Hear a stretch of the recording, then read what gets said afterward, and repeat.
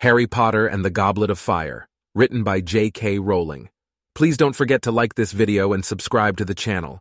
You can also support the channel and watch my content ad-free for as little as $1 by joining my Patreon.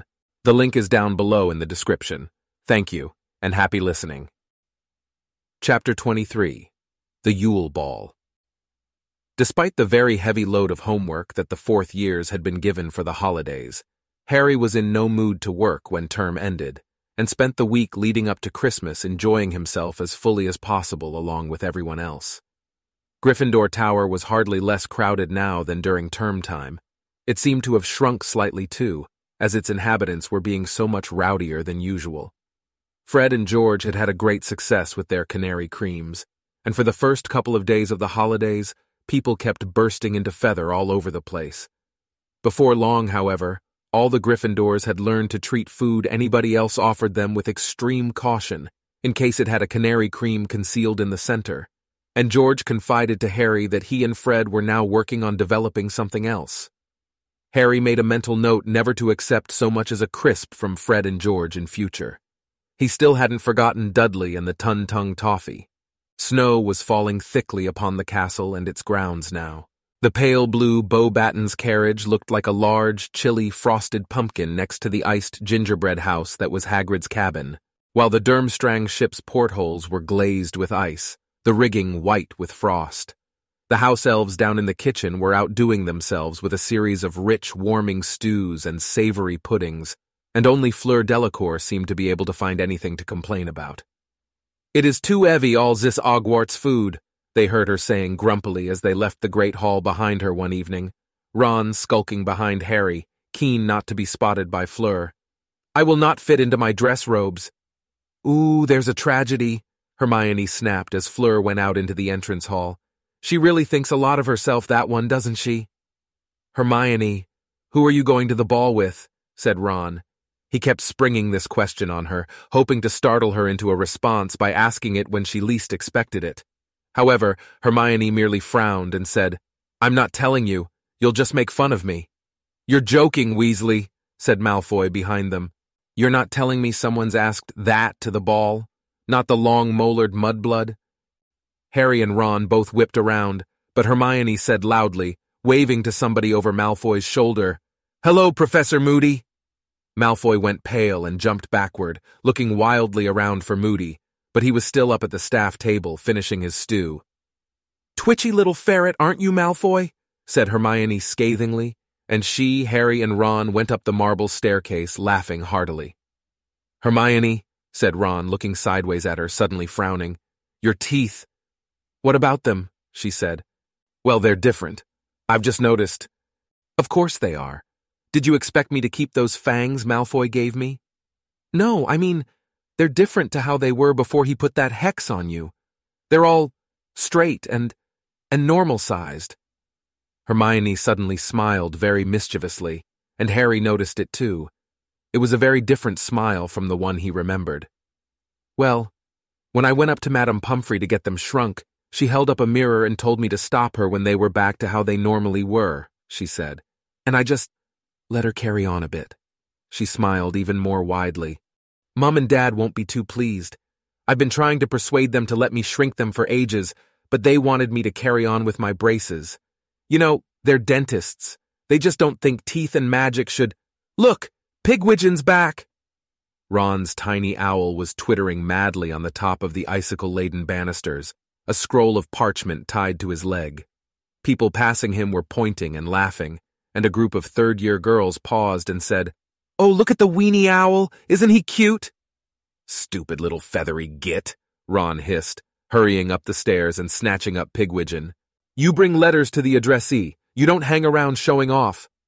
Pigwidgeon hooted happily, his head protruding over Ron's fist. The third-year girls all looked very shocked. "Clear off!" Ron snapped at them, waving the fist holding Pigwidgeon, who hooted more happily than ever as he soared through the air. "Here, take it, Harry," Ron added in an undertone as the third-year girls scuttled away looking scandalized. He pulled Sirius's reply off Pigwidgeon's leg, Harry pocketed it, and they hurried back to Gryffindor Tower to read it. Everyone in the common room was much too busy in letting off more holiday steam to observe what anyone else was up to.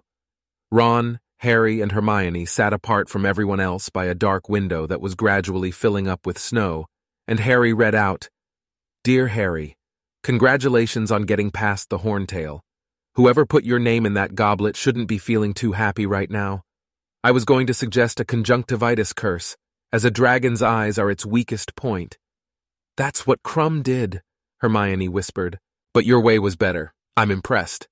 Don't get complacent, though, Harry. You've only done one task. Whoever put you in for the tournament's got plenty more opportunity if they're trying to hurt you.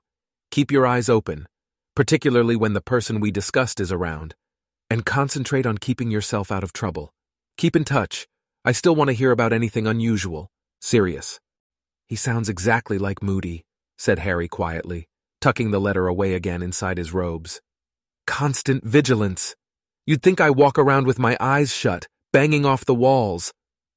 "But he's right, Harry," said Hermione. "You have still got 2 tasks to do. You really ought to have a look at that egg, and start working out what it means." "Hermione, he's got ages," snapped Ron. "Want a game of chess, Harry?" "Yeah, okay," said Harry. Then, spotting the look on Hermione's face, he said, "Come on, how am I supposed to concentrate with all this noise going on? I won't even be able to hear the egg over this lot." "Oh, I suppose not," she sighed, and she sat down to watch their chess match, which culminated in an exciting checkmate of Ron's, involving a couple of recklessly brave pawns and a very violent bishop. Harry awoke very suddenly on Christmas Day. Wondering what had caused his abrupt return to consciousness, he opened his eyes and saw something with very large, round, green eyes staring back at him in the darkness, so close they were almost nose to nose. "Dobby!" Harry yelled, scrambling away from the elf so fast he almost fell out of bed. "Don't do that!" "Dobby is sorry, sir," squeaked Dobby anxiously, jumping backward with his long fingers over his mouth. "Dobby is only wanting to wish Harry Potter Merry Christmas and bring him a present, sir. Harry Potter did say Dobby could come and see him sometimes, sir." "It's okay," said Harry, still breathing rather faster than usual, while his heart rate returned to normal. Just prod me or something in future, all right? Don't bend over me like that." Harry pulled back the curtains around his 4-poster, took his glasses from his bedside table and put them on. His yell had awoken Ron, Seamus, Dean, and Neville. All of them were peering through the gaps in their own hangings, heavy-eyed and tousle-haired.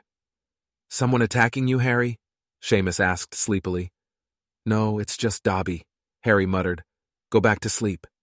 "Nah, presents," said Seamus, spotting the large pile at the foot of his bed. Ron, Dean, and Neville decided that now they were awake, they might as well get down to some present opening too. Harry turned back to Dobby, who was now standing nervously next to Harry's bed, still looking worried that he had upset Harry. There was a Christmas bauble tied to the loop on top of his tea cozy. "Can Dobby give Harry Potter his present?" he squeaked tentatively. "Course you can," said Harry. I've got something for you too." It was a lie. He hadn't bought anything for Dobby at all, but he quickly opened his trunk and pulled out a particularly knobbly rolled-up pair of socks. They were his oldest and foulest, mustard yellow, and had once belonged to Uncle Vernon. The reason they were extra knobbly was that Harry had been using them to cushion his sneakoscope for over a year now. He pulled out the sneakoscope and handed the socks to Dobby, saying, "Sorry, I forgot to wrap them." But Dobby was utterly delighted. "Socks are Dobby's favorite clothes, sir," he said, ripping off his odd ones and pulling on Uncle Vernon's. "I has 7 now, sir. But, sir," he said, his eyes widening, having pulled both socks up to their highest extent, so that they reached to the bottom of his shorts. "They has made a mistake in the shop, Harry Potter. They is giving you 2 of the same." "Ah, no, Harry. How come you didn't spot that?" said Ron, grinning over from his own bed, which was now strewn with wrapping paper. "Tell you what, Dobby, here you go. Take these 2, and you can mix them up properly. And here's your sweater." He threw Dobby a pair of violet socks he had just unwrapped, and the hand-knitted sweater Mrs. Weasley had sent. Dobby looked quite overwhelmed. "Sir is very kind," he squeaked, his eyes brimming with tears again, bowing deeply to Ron. "Dobby knew Sir must be a great wizard, for he is Harry Potter's greatest friend, But Dobby did not know that he was also as generous of spirit, as noble, as selfless. "They're only socks," said Ron, who had gone slightly pink around the ears, though he looked rather pleased all the same. "Wow, Harry." He had just opened Harry's present, a Chudley cannon hat. "Cool." He jammed it onto his head, where it clashed horribly with his hair. Dobby now handed Harry a small package, which turned out to be socks. "Dobby is making them himself, sir," the elf said happily. "He is buying the wool out of his wages, sir." The left sock was bright red and had a pattern of broomsticks upon it. The right sock was green with a pattern of snitches. They're really— "Well, thanks, Dobby," said Harry, and he pulled them on, causing Dobby's eyes to leak with happiness again. "Dobby must go now, sir. We is already making Christmas dinner in the kitchens," said Dobby, and he hurried out of the dormitory, waving goodbye to Ron and the others as he passed. Harry's other presents were much more satisfactory than Dobby's odd socks, with the obvious exception of the Dursleys, which consisted of a single tissue, an all-time low. Harry supposed they too were remembering the Tun-Tung toffee. Hermione had given Harry a book called Quidditch Teams of Britain and Ireland, Ron a bulging bag of dung bombs, Sirius a handy penknife with attachments to unlock any lock and undo any knot, and Hagrid a vast box of sweets including all Harry's favorites, Bertie Bott's every flavor beans, chocolate frogs, Drooble's best blowing gum, and fizzing Whizbees. There was also, of course, Mrs. Weasley's usual package, including a new sweater, green, with a picture of a dragon on it. Harry supposed Charlie had told her all about the horntail, and a large quantity of homemade mince pies. Harry and Ron met up with Hermione in the common room, and they went down to breakfast together. They spent most of the morning in Gryffindor Tower, where everyone was enjoying their presents, then returned to the Great Hall for a magnificent lunch, which included at least 100 turkeys and Christmas puddings, and large piles of Cribbage's wizarding crackers. They went out onto the grounds in the afternoon. The snow was untouched, except for the deep channels made by the Durmstrang and Beauxbaton students on their way up to the castle. Hermione chose to watch Harry and the Weasleys snowball fight rather than join in, and at 5 o'clock said she was going back upstairs to get ready for the ball. "What?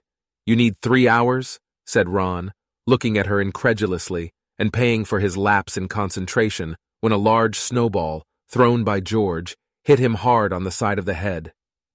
"Who are you going with?" he yelled after Hermione, but she just waved and disappeared up the stone steps into the castle.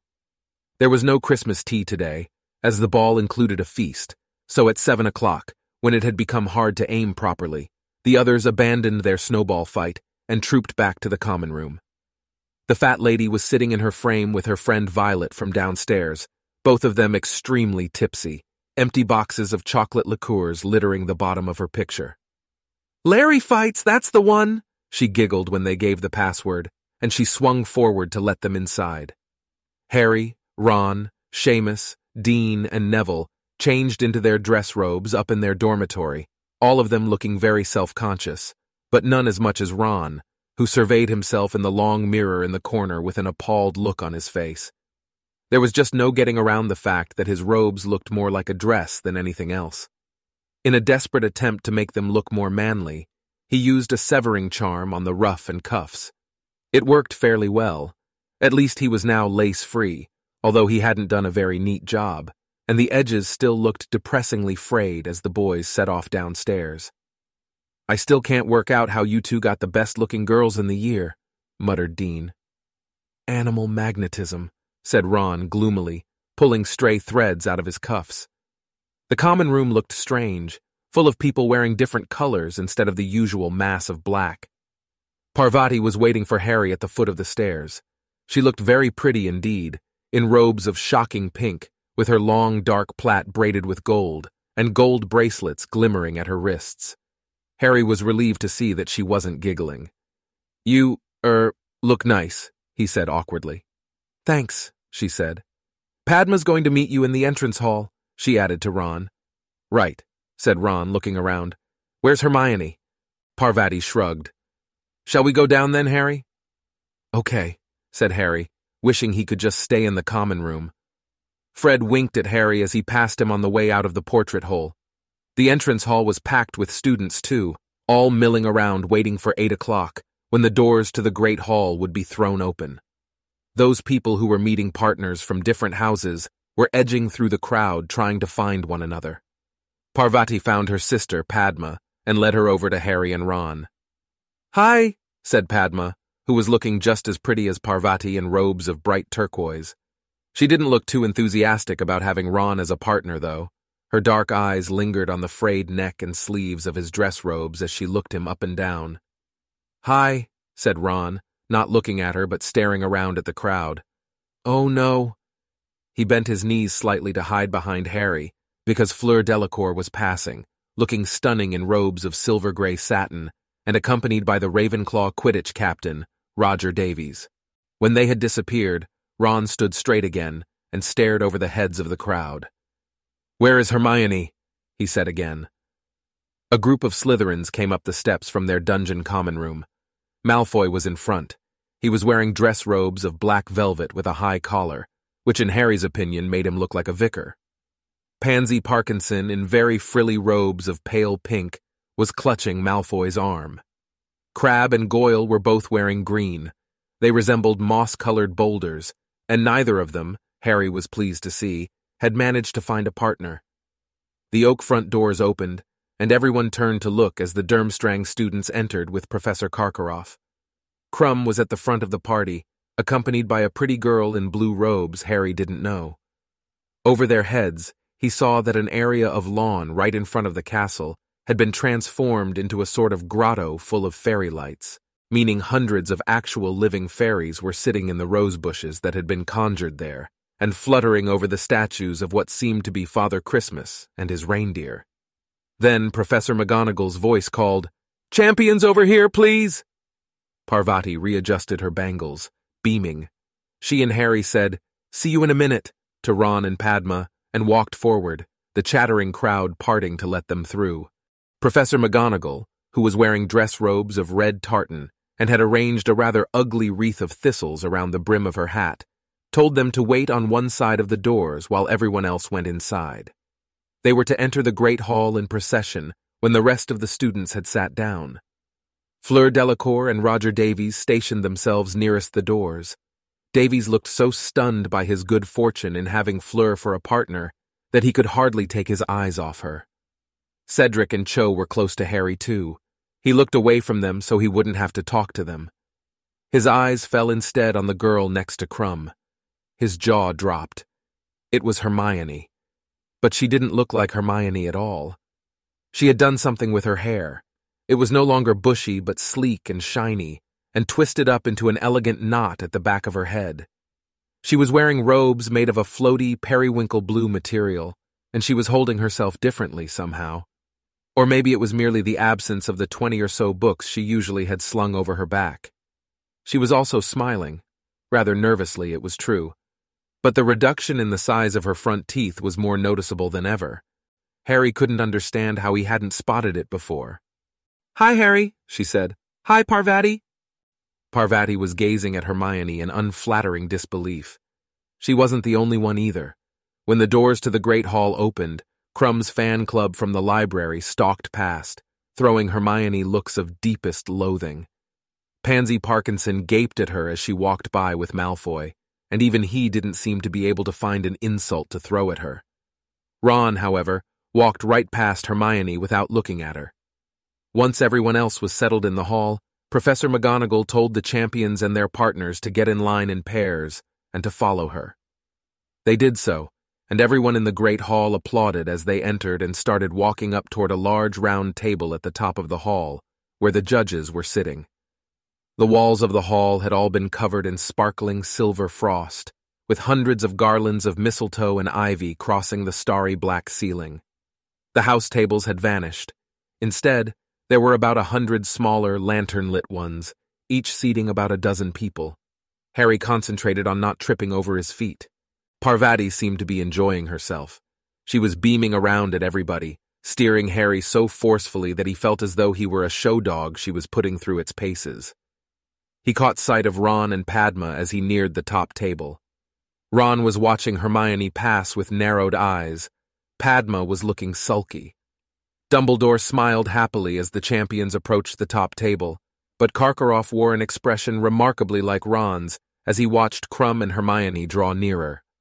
Ludo Bagman, tonight in robes of bright purple with large yellow stars, was clapping as enthusiastically as any of the students, and Madame Maxime, who had changed her usual uniform of black satin for a flowing gown of lavender silk, was applauding them politely. But Mr. Crouch, Harry suddenly realized, was not there. The fifth seat at the table was occupied by Percy Weasley. When the champions and their partners reached the table, Percy drew out the empty chair beside him, staring pointedly at Harry. Harry took the hint and sat down next to Percy, who was wearing brand-new navy blue dress robes and an expression of such smugness that Harry thought it ought to be fined. "I've been promoted," Percy said before Harry could even ask, and from his tone, he might have been announcing his election as supreme ruler of the universe. "I'm now Mr. Crouch's personal assistant, and I'm here representing him." "Why didn't he come?" Harry asked. He wasn't looking forward to being lectured on cauldron bottoms all through dinner. "I'm afraid to say Mr. Crouch isn't well, not well at all. Hasn't been right since the World Cup. Hardly surprising. Overwork. He's not as young as he was, though still quite brilliant, of course. The mind remains as great as it ever was. But the World Cup was a fiasco for the whole ministry, and then Mr. Crouch suffered a huge personal shock with the misbehavior of that house elf of his, Blinky, or whatever she was called. Naturally, he dismissed her immediately afterward, but, well, as I say, he's getting on. He needs looking after, and I think he's found a definite drop in his home comforts since she left. And then we had the tournament to arrange, and the aftermath of the cup to deal with. That revolting Skeeter woman buzzing around. No, poor man. He's having a well-earned, quiet Christmas. I'm just glad he knew he had someone he could rely upon to take his place. Harry wanted very much to ask whether Mr. Crouch had stopped calling Percy Weatherby yet, but resisted the temptation. There was no food as yet on the glittering golden plates, but small menus were lying in front of each of them. Harry picked his up uncertainly and looked around. There were no waiters. Dumbledore, however, looked carefully down at his own menu, then said very clearly to his plate, "Pork chops," and pork chops appeared. Getting the idea, the rest of the table placed their orders with their plates, too. Harry glanced up at Hermione to see how she felt about this new and more complicated method of dining. Surely it meant plenty of extra work for the house elves. But for once, Hermione didn't seem to be thinking about spew. She was deep in talk with Victor Krum and hardly seemed to notice what she was eating. It now occurred to Harry that he had never actually heard Krum speak before, but he was certainly talking now, and very enthusiastically at that. "Vale, we have a castle also, not as big as this, nor as comfortable, I am thinking," he was telling Hermione. "We have just 4 floors, and the fires are lit only for magical purposes. But we have grounds larger even than these, though in winter we have very little daylight, so we are not enjoying them. But in summer we are flying every day, over the lakes and the mountains." Now, Victor," said Karkaroff with a laugh that didn't reach his cold eyes. "Don't go giving away anything else now, or your charming friend will know exactly where to find us." Dumbledore smiled, his eyes twinkling. "Igor, all this secrecy. One would almost think you didn't want visitors." "Well, Dumbledore," said Karkaroff, displaying his yellowing teeth to their fullest extent, "we are all protective of our private domains, are we not? Do we not jealously guard the halls of learning that have been entrusted to us? Are we not right to be proud that we alone know our school's secrets, and right to protect them?" "Oh, I would never dream of assuming I know all Hogwarts secrets, Igor," said Dumbledore amicably. "Only this morning, for instance, I took a wrong turning on the way to the bathroom and found myself in a beautifully proportioned room I have never seen before, containing a really rather magnificent collection of chamber pots. When I went back to investigate more closely, I discovered that the room had vanished. But I must keep an eye out for it. Possibly it is only accessible at 5:30 in the morning, or it may only appear at the quarter moon, or when the seeker has an exceptionally full bladder." Harry snorted into his plate of goulash. Percy frowned, but Harry could have sworn Dumbledore had given him a very small wink. Meanwhile, Fleur Delacour was criticizing the Hogwarts decorations to Roger Davies. "This is nothing," she said dismissively, looking around at the sparkling walls of the great hall. At the palace of Beaubaton, we've ice sculptures all around the dining chamber at Christmas. They do not melt, of course. They are like statues of diamond, glittering around the place. And the food is simply superb. And we've choirs of wood nymphs, who serenade us as we eat. We've none of this ugly armor in the halls, and if a poltergeist ever entered into Beaubaton, he would be expelled like that. She slapped her hand onto the table impatiently. Roger Davies was watching her talk with a very dazed look on his face, and he kept missing his mouth with his fork. Harry had the impression that Davies was too busy staring at Fleur to take in a word she was saying. Absolutely right, he said quickly, slapping his own hand down on the table in imitation of Fleur. Like that, yeah. Harry looked around the hall. Hagrid was sitting at one of the other staff tables. He was back in his horrible, hairy brown suit and gazing up at the top table. Harry saw him give a small wave, and looking around, saw Madame Maxime return it, her opals glittering in the candlelight. Hermione was now teaching Krum to say her name properly. He kept calling her Hermione. Hermione, she said slowly and clearly. Herm-own-ninny. Close enough, she said, catching Harry's eye and grinning. When all the food had been consumed, Dumbledore stood up and asked the students to do the same. Then, with a wave of his wand, all the tables zoomed back along the walls, leaving the floor clear, and then he conjured a raised platform into existence along the right wall. A set of drums, several guitars, a lute, a cello, and some bagpipes were set upon it. The Weird Sisters now trooped up onto the stage to wildly enthusiastic applause. They were all extremely hairy and dressed in black robes that had been artfully ripped and torn. They picked up their instruments, and Harry, who had been so interested in watching them that he had almost forgotten what was coming, suddenly realized that the lanterns on all the other tables had gone out, and that the other champions and their partners were standing up. "Come on," Parvati hissed. "We're supposed to dance!" Harry tripped over his dress robes as he stood up. The Weird Sisters struck up a slow, mournful tune. Harry walked onto the brightly lit dance floor, carefully avoiding catching anyone's eye. He could see Seamus and Dean waving at him and sniggering. And next moment, Parvati had seized his hands, placed one around her waist, and was holding the other tightly in hers. It wasn't as bad as it could have been, Harry thought, revolving slowly on the spot. Parvati was steering. He kept his eyes fixed over the heads of the watching people, and very soon many of them too had come onto the dance floor, so that the champions were no longer the center of attention. Neville and Ginny were dancing nearby. He could see Ginny wincing frequently as Neville trod on her feet, and Dumbledore was waltzing with Madame Maxime. He was so dwarfed by her that the top of his pointed hat barely tickled her chin. However, she moved very gracefully for a woman so large. Mad-Eye Moody was doing an extremely ungainly two-step with Professor Sinistra, who was nervously avoiding his wooden leg. "Nice socks, Potter," Moody growled as he passed, his magical eye staring through Harry's robes. "Oh, yeah, Dobby the house elf knitted them for me," said Harry, grinning. "He is so creepy," Parvati whispered as Moody clunked away. "I don't think that eye should be allowed." Harry heard the final quavering note from the bagpipe with relief. The Weird Sisters stopped playing, applause filled the hall once more, and Harry let go of Parvati at once. "Let's sit down, shall we?"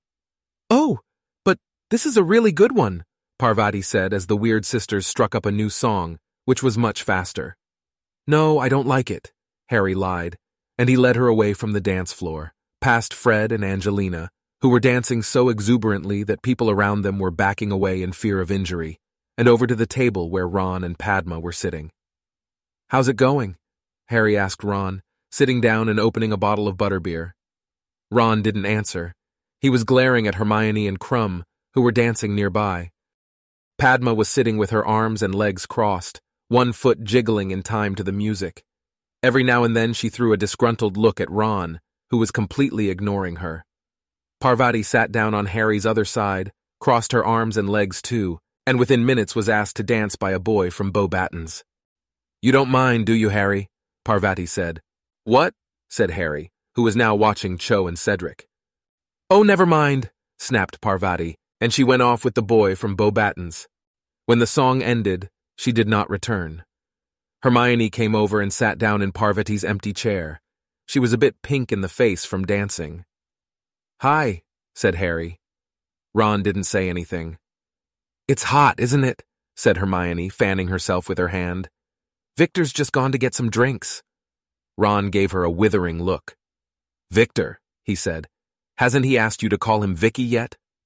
Hermione looked at him in surprise. "What's up with you?" she said. "If you don't know," said Ron scathingly, "I'm not going to tell you." Hermione stared at him, then at Harry, who shrugged. "Ron, what?" "He's from Durmstrang," spat Ron. "He's competing against Harry, against Hogwarts. You're—" Ron was obviously casting around for words strong enough to describe Hermione's crime. "Fraternizing with the enemy. That's what you're doing." Hermione's mouth fell open. "Don't be so stupid," she said after a moment. "The enemy! Honestly, who was the one who was all excited when they saw him arrive? Who was the one who wanted his autograph? Who's got a model of him up in their dormitory?" Ron chose to ignore this. "I suppose he asked you to come with him while you were both in the library?" "Yes, he did," said Hermione, the pink patches on her cheeks glowing more brightly. "So what?" "What happened? Trying to get him to join Spew, were you?" "No, I wasn't. If you really want to know, he said he'd been coming up to the library every day to try and talk to me, but he hadn't been able to pluck up the courage." Hermione said this very quickly, and blushed so deeply that she was the same color as Parvati's robes. "Yeah, well, that's his story," said Ron nastily. "And what's that supposed to mean?" "Obvious, isn't it? He's Karkaroff's student, isn't he? He knows who you hang around with. He's just trying to get closer to Harry, get inside information on him, or get near enough to jinx him." Hermione looked as though Ron had slapped her. When she spoke, her voice quivered. "For your information, he hasn't asked me one single thing about Harry. Not one." Ron changed tack at the speed of light. "Then he's hoping you'll help him find out what his egg means. I suppose you've been putting your heads together during those cozy little library sessions." "I'd never help him work out that egg," said Hermione, looking outraged. "Never. How could you say something like that? I want Harry to win the tournament. Harry knows that, don't you, Harry?" "You've got a funny way of showing it," sneered Ron. "This whole tournament's supposed to be about getting to know foreign wizards and making friends with them," said Hermione hotly.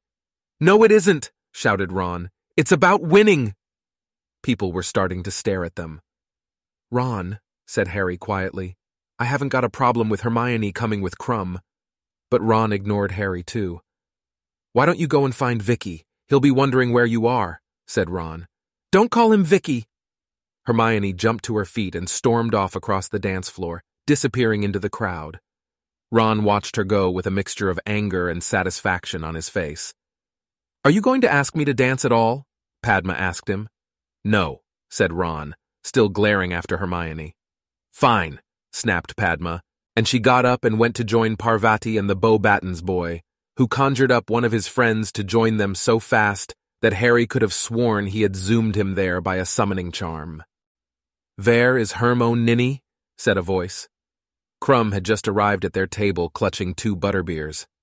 "No idea," said Ron mulishly, looking up at him. "Lost her, have you?" Krum was looking surly again. "Vale, if you see her, tell her I have drinks," he said, and he slouched off. "Made friends with Victor Krum, have you, Ron?" Percy had bustled over, rubbing his hands together and looking extremely pompous. "Excellent. That's the whole point, you know, international magical cooperation." To Harry's displeasure, Percy now took Padma's vacated seat. The top table was now empty. Professor Dumbledore was dancing with Professor Sprout, Ludo Bagman with Professor McGonagall. Madame Maxime and Hagrid were cutting a wide path around the dance floor as they waltzed through the students, and Karkaroff was nowhere to be seen. When the next song ended, everybody applauded once more, and Harry saw Ludo Bagman kiss Professor McGonagall's hand and make his way back through the crowds, at which point Fred and George accosted him. "What do they think they're doing, annoying senior ministry members?" Percy hissed, watching Fred and George suspiciously. "No respect." Ludo Bagman shook off Fred and George fairly quickly, however, and spotting Harry, waved and came over to their table. "I hope my brothers weren't bothering you, Mr. Bagman," said Percy at once. What? Oh, not at all, not at all, said Bagman. No, they were just telling me a bit more about those fake wands of theirs, wondering if I could advise them on the marketing. I've promised to put them in touch with a couple of contacts of mine at Zonko's joke shop. Percy didn't look happy about this at all, and Harry was prepared to bet he would be rushing to tell Mrs. Weasley about this the moment he got home. Apparently, Fred and George's plans had grown even more ambitious lately, if they were hoping to sell to the public. Bagman opened his mouth to ask Harry something, but Percy diverted him. How do you feel the tournament's going, Mr. Bagman? Our department's quite satisfied.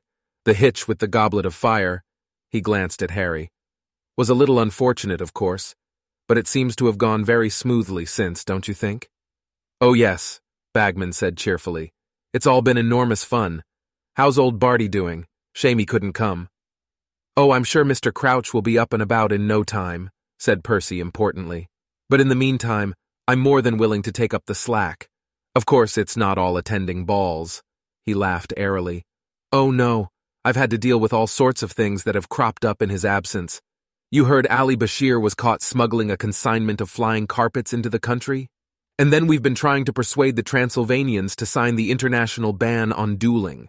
I've got a meeting with their head of magical cooperation in the new year. Let's go for a walk, Ron muttered to Harry. Get away from Percy.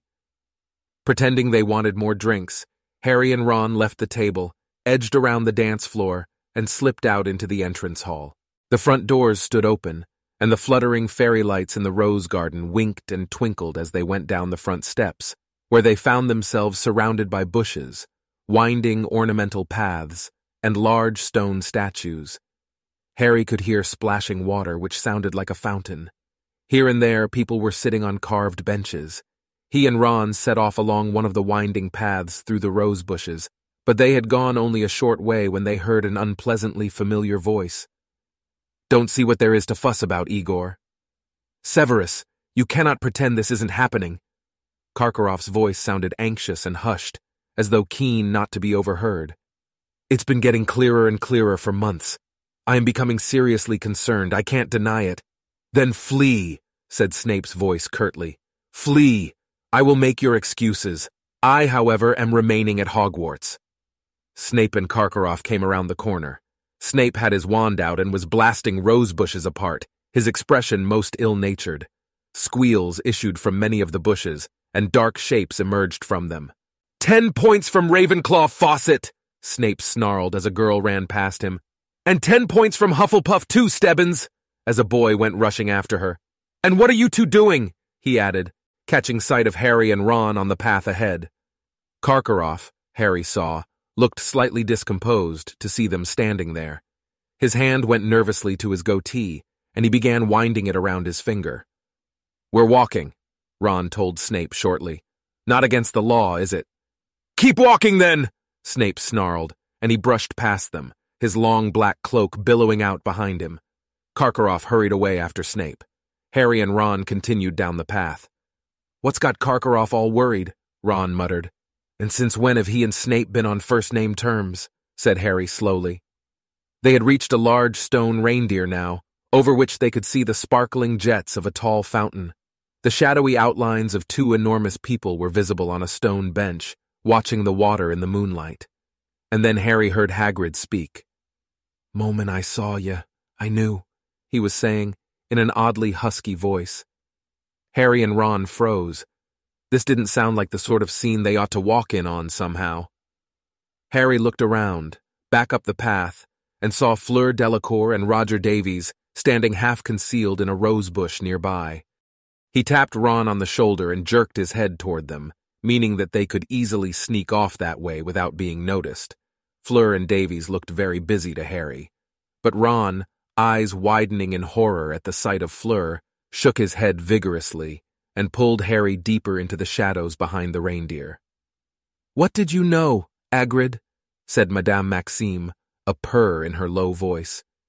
Harry definitely didn't want to listen to this. He knew Hagrid would hate to be overheard in a situation like this. He certainly would have. If it had been possible, he would have put his fingers in his ears and hummed loudly, but that wasn't really an option.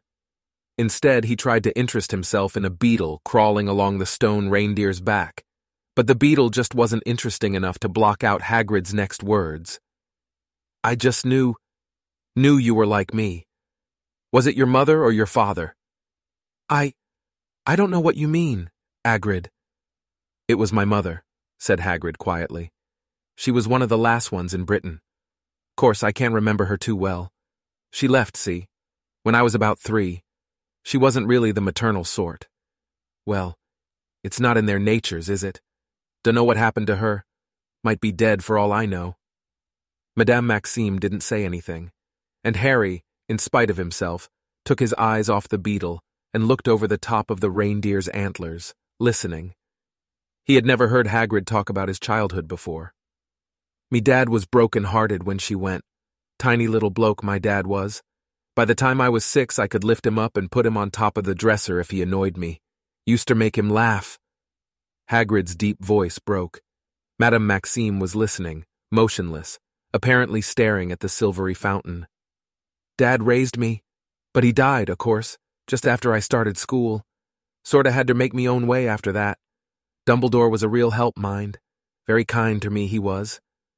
Hagrid pulled out a large, spotted silk handkerchief and blew his nose heavily. So, anyway, enough about me. What about you? Which side you got it on? But Madame Maxime had suddenly got to her feet. It is chilly, she said, but whatever the weather was doing, it was nowhere near as cold as her voice. I think I will go in now. Eh? Said Hagrid blankly. No, don't go. I've never met another one before. Another what, precisely? Said Madame Maxime, her tone icy. Harry could have told Hagrid it was best not to answer. He stood there in the shadows gritting his teeth, hoping against hope he wouldn't. But it was no good. Another half-giant, of course, said Hagrid. How dare you! Shrieked Madame Maxime. Her voice exploded through the peaceful night air like a foghorn. Behind him, Harry heard Fleur and Roger fall out of their rose bush. I've never been more insulted in my life. Half-giant? Moi? I've big bones. She stormed away. Great multicolored swarms of fairies rose into the air as she passed, angrily pushing aside bushes. Hagrid was still sitting on the bench, staring after her. It was much too dark to make out his expression.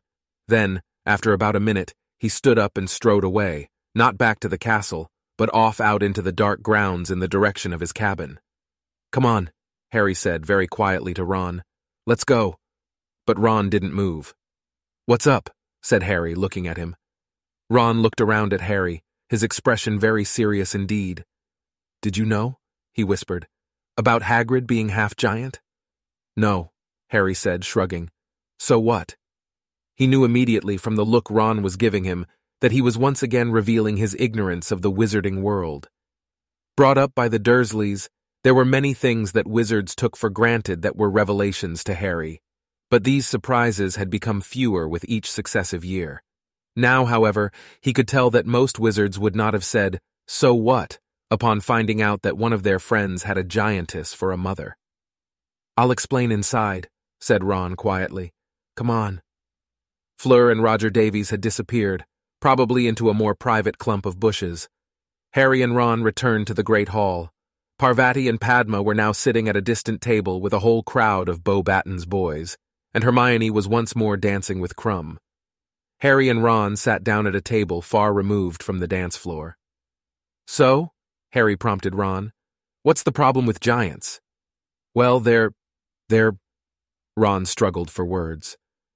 Not very nice, he finished lamely. Who cares? Harry said. There's nothing wrong with Hagrid. I know there isn't, but blimey, no wonder he keeps it quiet, Ron said, shaking his head. I always thought he'd got in the way of a bad engorgement charm when he was a kid or something. Didn't like to mention it. But what's it matter if his mother was a giantess? Said Harry. Well, no one who knows him will care, 'cause they'll know he's not dangerous, said Ron slowly. But, Harry, they're just vicious. Giants. It's like Hagrid said, it's in their natures. They're like trolls. They just like killing. Everyone knows that. There aren't any left in Britain now, though. What happened to them? Well, they were dying out anyway, and then loads got themselves killed by Aurors. They're supposed to be giants abroad, though. They hide out in mountains, mostly. I don't know who Maxime thinks she's kidding. Harry said, watching Madame Maxime sitting alone at the judge's table, looking very somber. If Hagrid's half-giant, she definitely is. Big bones. The only thing that's got bigger bones than her is a dinosaur. Harry and Ron spent the rest of the ball discussing giants in their corner, neither of them having any inclination to dance. Harry tried not to watch Cho and Cedric too much. It gave him a strong desire to kick something.